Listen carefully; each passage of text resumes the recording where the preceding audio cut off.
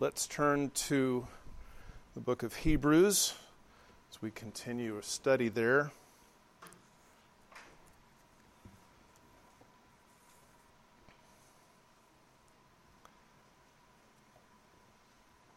Whenever we come to the Word to study,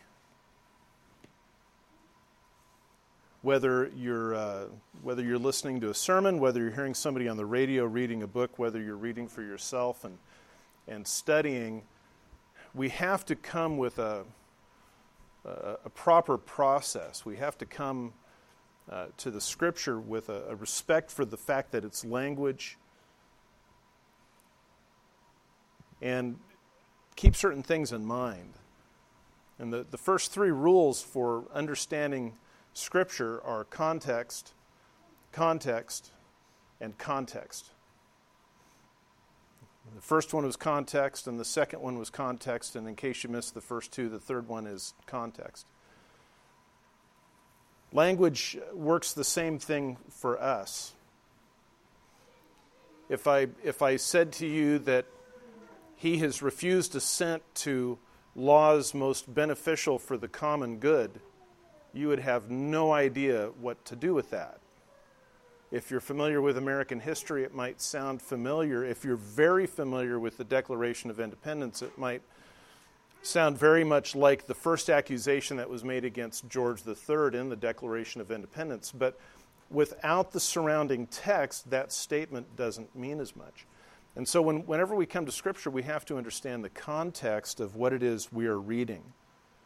The recipients of the letter to the Hebrews, then let's understand some of the context here, were Jews who had either fully trusted in Christ and had become Christians, or had at least been confronted with the gospel and had begun to explore what it meant to be a Christian, what it meant to be in Christ, rather than following the practices of Old Testament Judaism. They recognized that following Jesus meant turning away from the temple and its practices, the things that were just shadows of what was to come. But they found themselves missing what was taking place up on Mount Zion.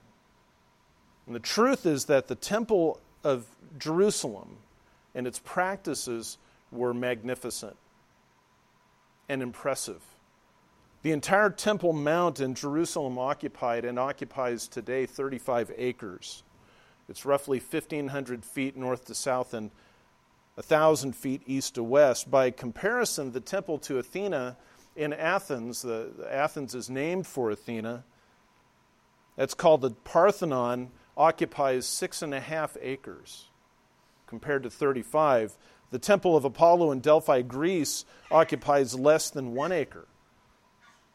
The Jerusalem temple occupied about the same size of land as the White House and its grounds in Washington, D.C., more than twice the ground taken up by Husker Memorial Stadium and its surroundings. It was a big place.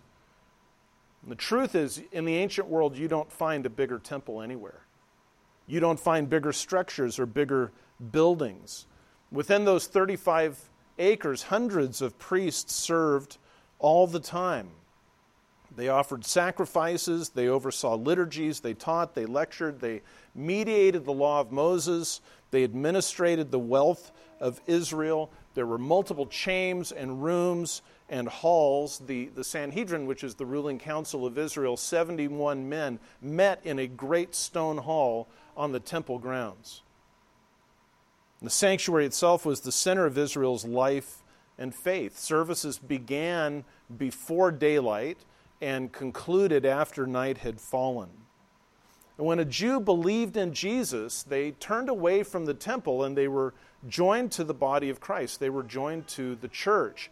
And they left all of the splendor and the magnificence of the temple behind, and they entered into what was a much smaller, much plainer, far less impressive, unadorned world.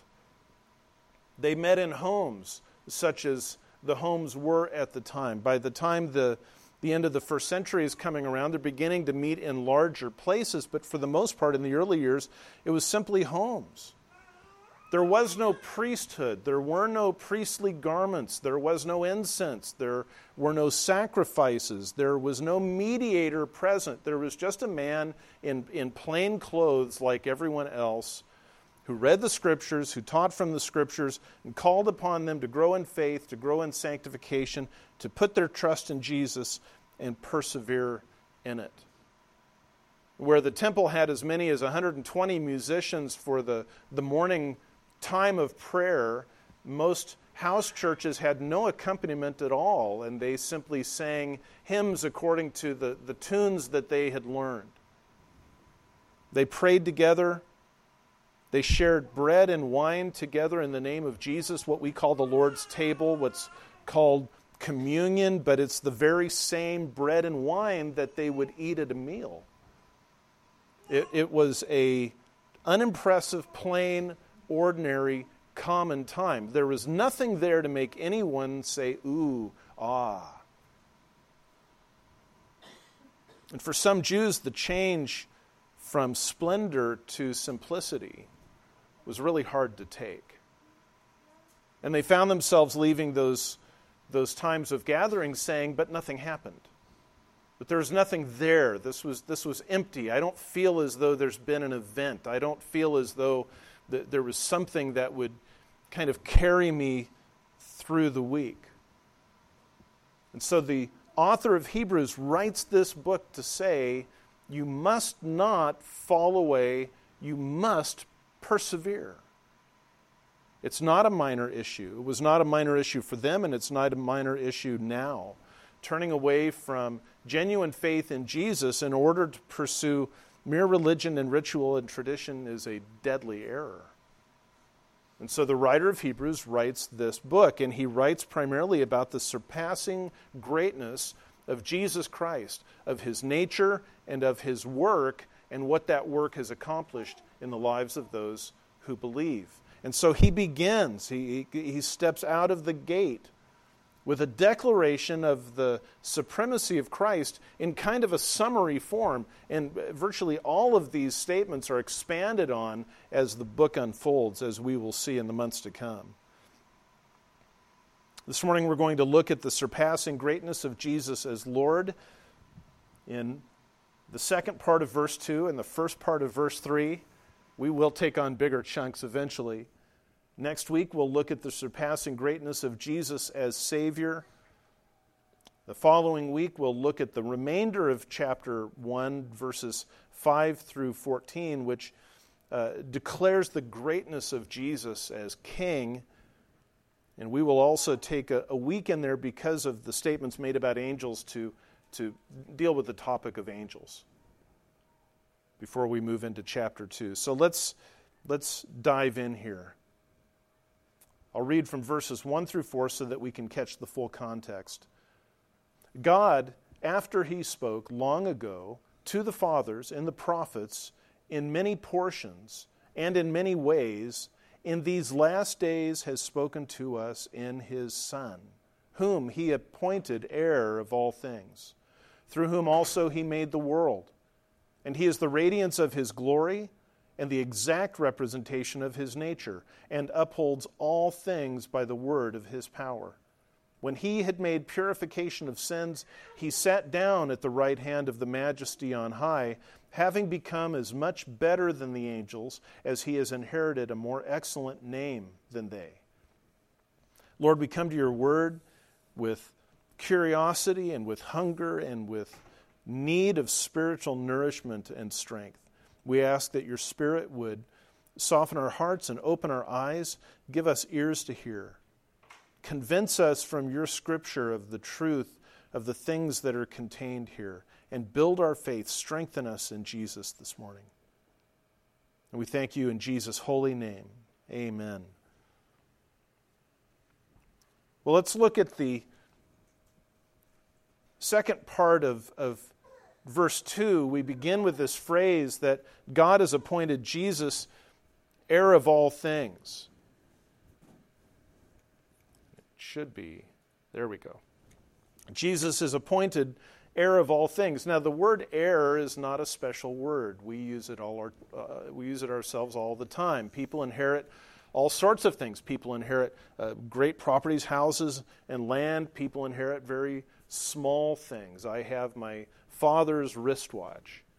We inherit jewelry. We inherit art. We inherit sometimes money. It's not being an heir that makes Jesus stand out.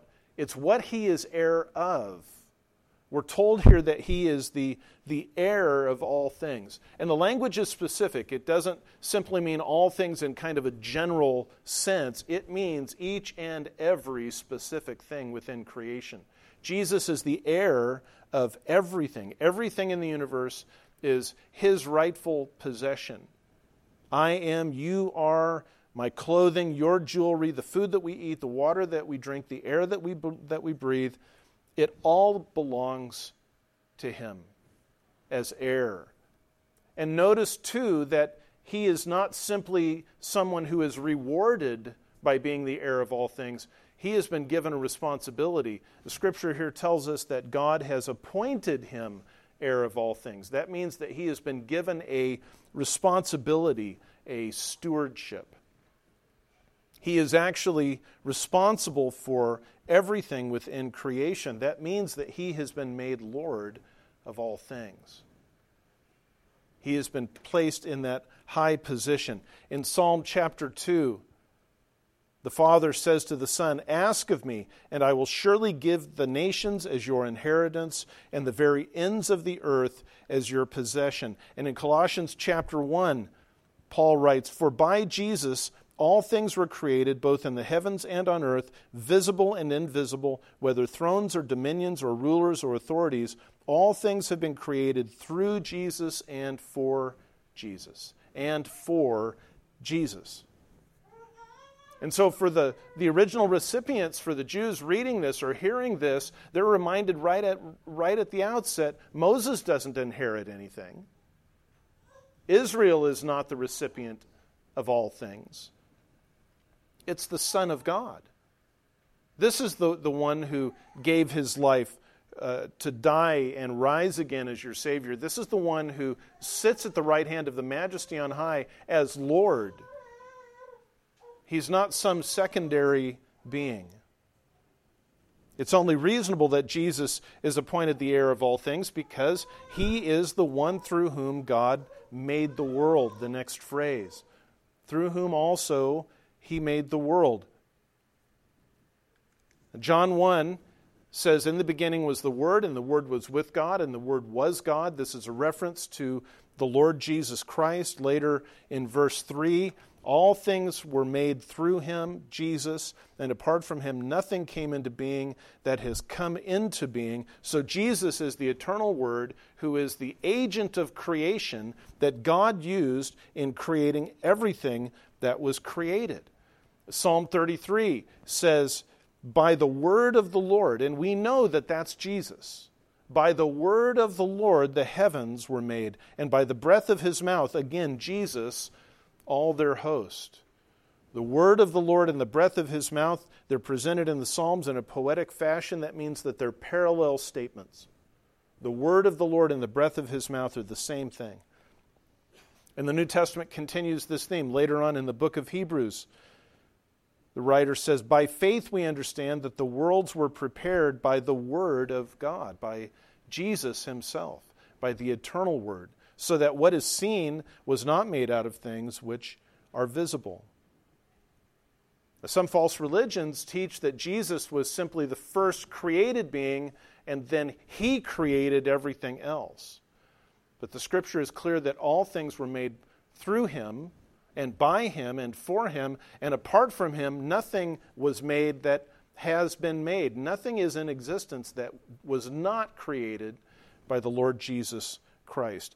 So Moses is not creator, Israel is not creator, the temple is not creator. The one that we have been called to worship, the one that we have been called to acknowledge as Lord and Savior, he's creator. So the importance of Jesus can't be overestimated, can't be overstated. In fact, Jesus is the very radiance of the glory of God. As with the word air, the word radiance is not a special word. Light is radiating from the sun right now. In fact, if we turned off the lights and there is light radiating from these fluorescent bulbs, if we turned off the lights, there would be enough sunlight to see one another's faces because light is radiating from the sun. Heat is also radiating from the sun, although it's only 71 degrees of heat radiating right now, and it's beautiful. It's absolutely gorgeous out there. We were leaving for church, and I asked Linda why she wasn't on her bike, and she just kind of looked at me and shook her head. But it's a gorgeous day out there. Light radiates from the sun. Heat radiates from the sun. Here's the thing. The light that radiates from the sun is not the sun.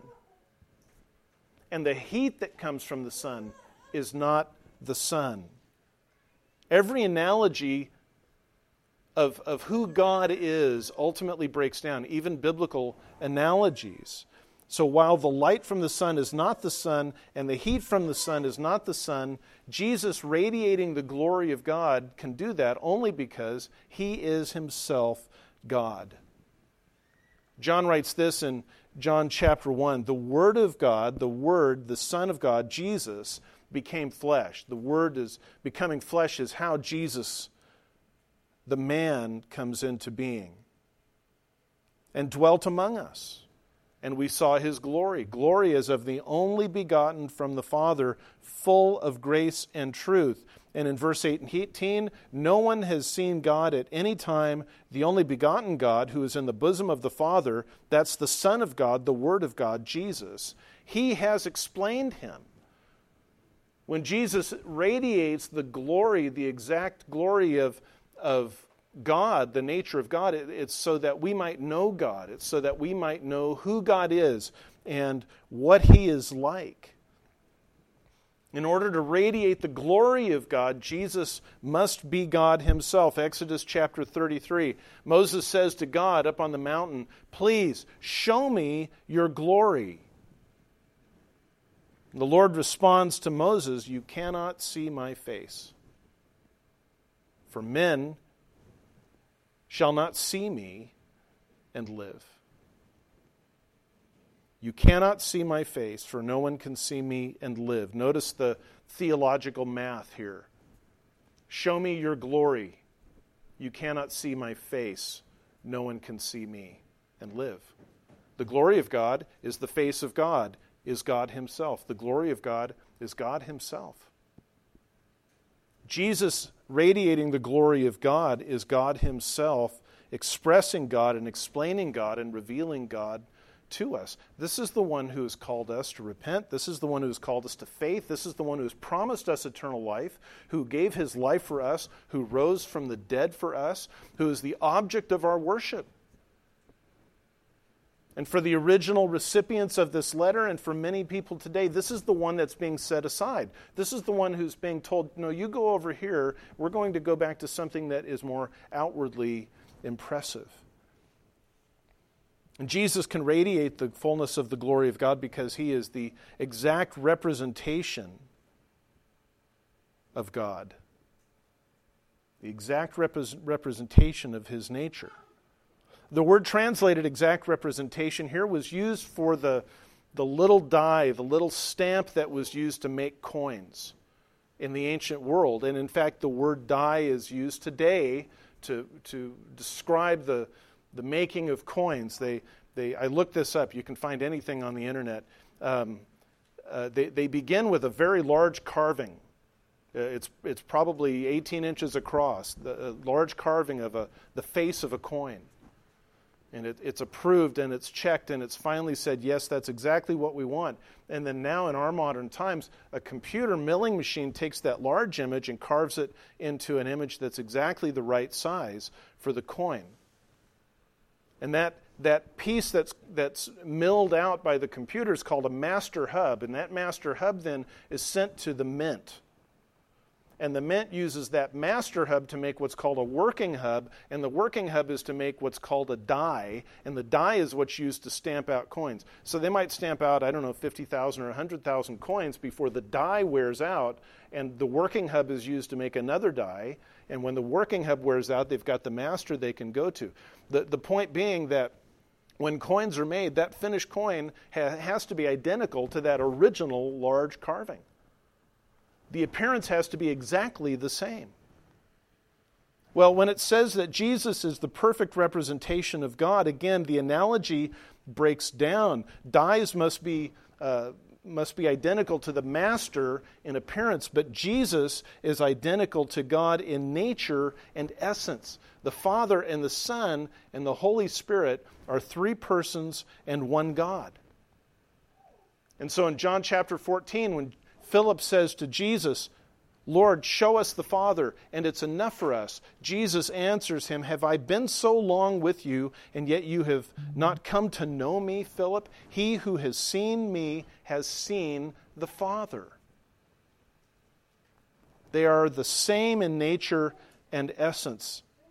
And the Athanasian Creed puts this into terms. It summarizes what we see taught throughout Scripture. We worship one God in Trinity, and Trinity in unity. All the Father is, the Son is, and the Holy Spirit is. The Father is almighty, the Son almighty, and the Holy Spirit almighty, and yet they are not three almighties, but one almighty. So the Father is God, and the Son is God, and the Holy Spirit is God, and yet they are not three gods, but one God.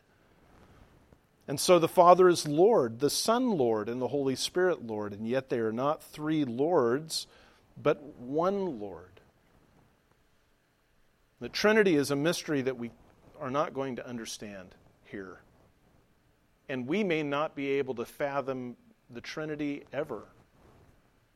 Even in eternity, even without sin blinding us and preventing our minds from functioning, there are certain aspects to the nature of God that are simply going to be beyond our comprehension. And just from a personal, subjective point of view, I kind of want it that way. I don't want a God who's simply a big version of me. I don't want a God who is simply a human being, but on a large scale. I want a God who can do everything that the Bible says that our God has done. So being fully God, being appointed heir of all things, being the very radiance of the glory of God, being the exact representation of all God is, it shouldn't surprise us that Jesus is the one who upholds all things by the word of his power. I missed it. I missed something in there. That should say Jesus upholds all things by the word of his power. So you can just... Thank you. What this means is that Jesus actively maintains and carries each and everything in creation all the time. It's simple. He is involved in the existence and the ongoing existence of every single thing in creation all the time. We like to say, God intervened. Or someone will say, boy, it was really a problem, but then God showed up. But those are incorrect statements. Because God was never absent. See, statements like that kind of imply that God is largely away, he's pretty much absent, he's pretty much hands-off, and every once in a while he kind of reaches down and makes an adjustment when necessary. When what Scripture says is he is intimately involved with everything all the time. He's constantly at work. He never ceases, he never sleeps, he never stops, he never slows down, he never takes a break. As Jesus was coming to a close in the Sermon on the Mount in Matthew chapter 6, he said that God feeds the birds of the air and clothes the grass of the field. In Luke chapter 6, Jesus says, not one sparrow is ignored by God, and he even numbers the hairs on your head. Nothing is too small for him to uphold, and nothing is so large that it can exist without him upholding it.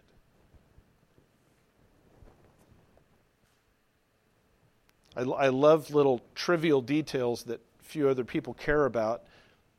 Atoms are made up of subatomic particles, and those subatomic particles are made up of yet smaller subatomic particles. And they're not sure what that third layer of subatomic particles might be made of. Maybe that's it. Maybe science just says eventually that's as far as we can go, that's all there is. And maybe they'll say, well, these things are made up of yet other things. But no matter how small they go, they're being held together by the Lord Jesus Christ. On the other end of the spectrum, the largest star that we know about is called NML Cygni. NML Cygni. It would fill half of our solar system. It would fill half of our solar system. If one edge was at our sun, it would extend more than halfway through our solar system. It's beyond our ability to even comprehend how big it is. Jesus holds the smallest things together. He holds the largest things together. Now, the original recipients of this letter were saying, we miss the pageantry. We miss the splendor. We miss the magnificence. It was absolutely stunning. It was awe-inspiring. And you've brought us into this home. You've brought us into this small room where there's nothing impressive. And, for those of you visiting One Hope Fellowship, this is as good as it gets. I mean, we don't have stained glass, unless one of the kids throws juice at the window. And this is it for the worship team. Erin is awesome, and I try and keep up with her. This is who we are. This is what it is. And they were saying, that can't be right. Surely if it's God, the outside has to be overwhelmingly impressive.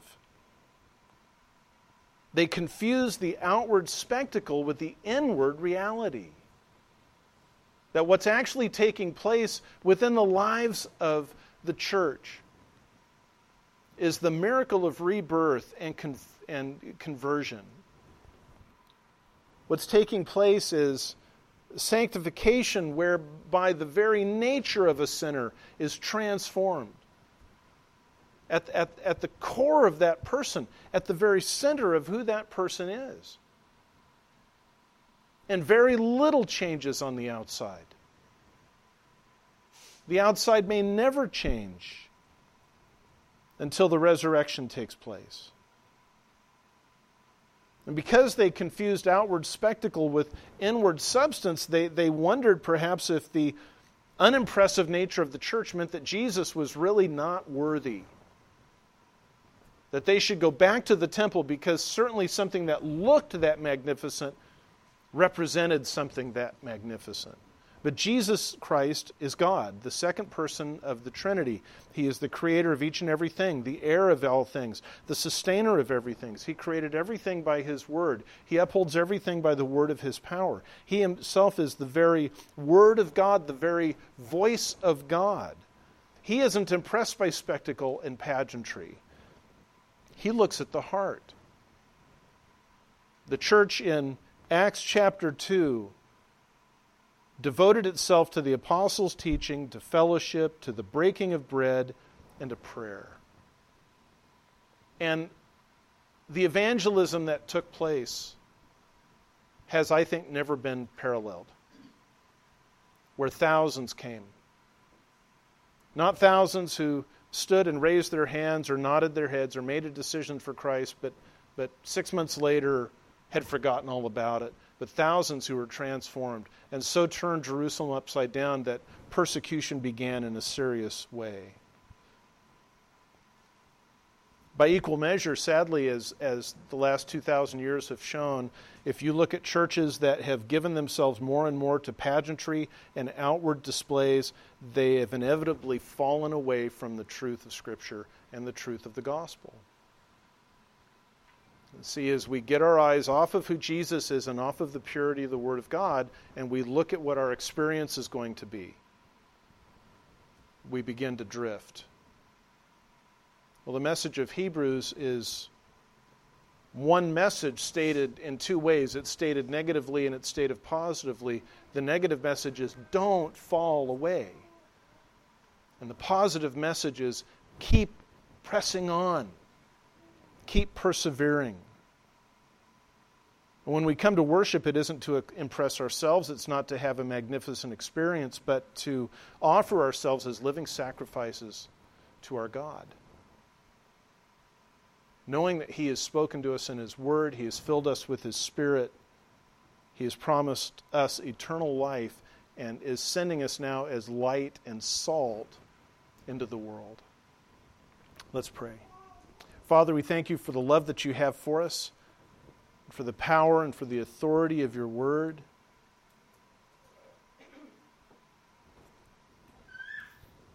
Lord, I confess that as I come in each Sunday, as I look around the room, I wish for different surroundings.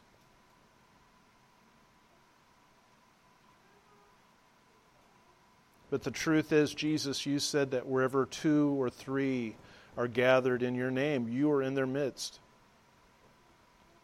You're not more present with a big church than with a small church.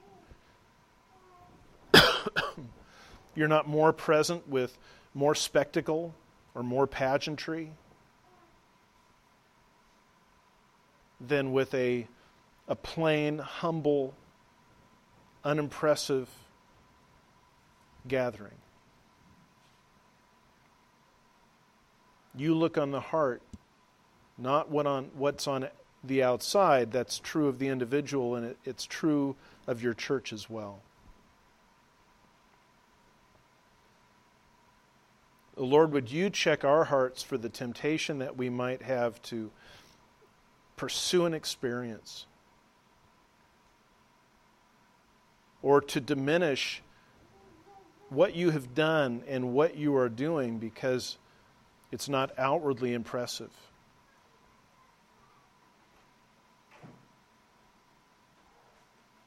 Would you grant us confidence in the simplicity of our faith in Christ and the truth of your word? Let us find rest and joy with one another as we fellowship, as we encourage one another, as we strengthen one another. Not as people attending an event or a concert, but as a family that meets together weekly to laugh and to weep and to pray for one another and rejoice with one another. Keep our eyes fixed on you, Jesus, as the Scripture says, you are the author and the finisher of our faith, and so we need to keep our eyes fixed on you. We thank you for your word, and we thank you for this time. In Jesus' holy name we pray. Amen. And we are dismissed. And I think I just turned it on. I think I was off the whole time. I hear you fine. So that's off. And that's on. Was I on? Maybe I hit it twice.